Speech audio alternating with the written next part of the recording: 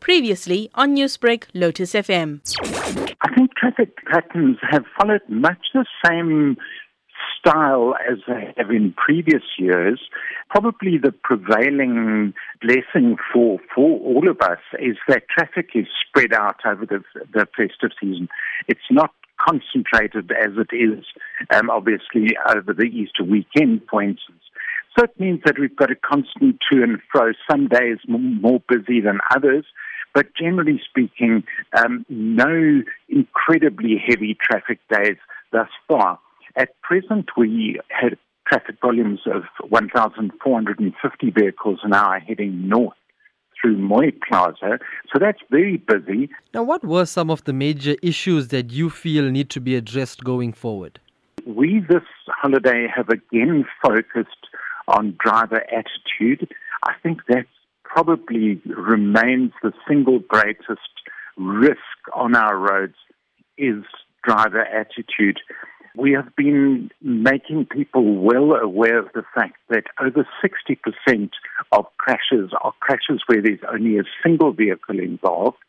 So there again, it points to driver inattention, lack of focus on what the driver is doing.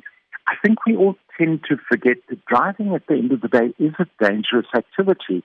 And if one wants to draw an analogy of a pilot before he sets out, or he or she sets out on a flight, will make careful plans, will make sure all the preparations are made and so on, and only then set out. And I don't think we do that as drivers, particularly on long drives such as the drive between Gauteng and Durban. So I think we all just need to reassess our attitude.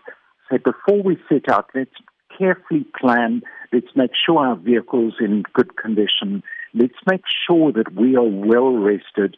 Let's make sure that our attitude towards the drive is correct. How would you describe the amount of incidents or the crashes that happened this festive season as compared to years past? Preliminary indicators are that during the month of December this year, we had 13 fatalities on the N3 toll route, which is between Cedara and Heidelberg. That is better than in 2018.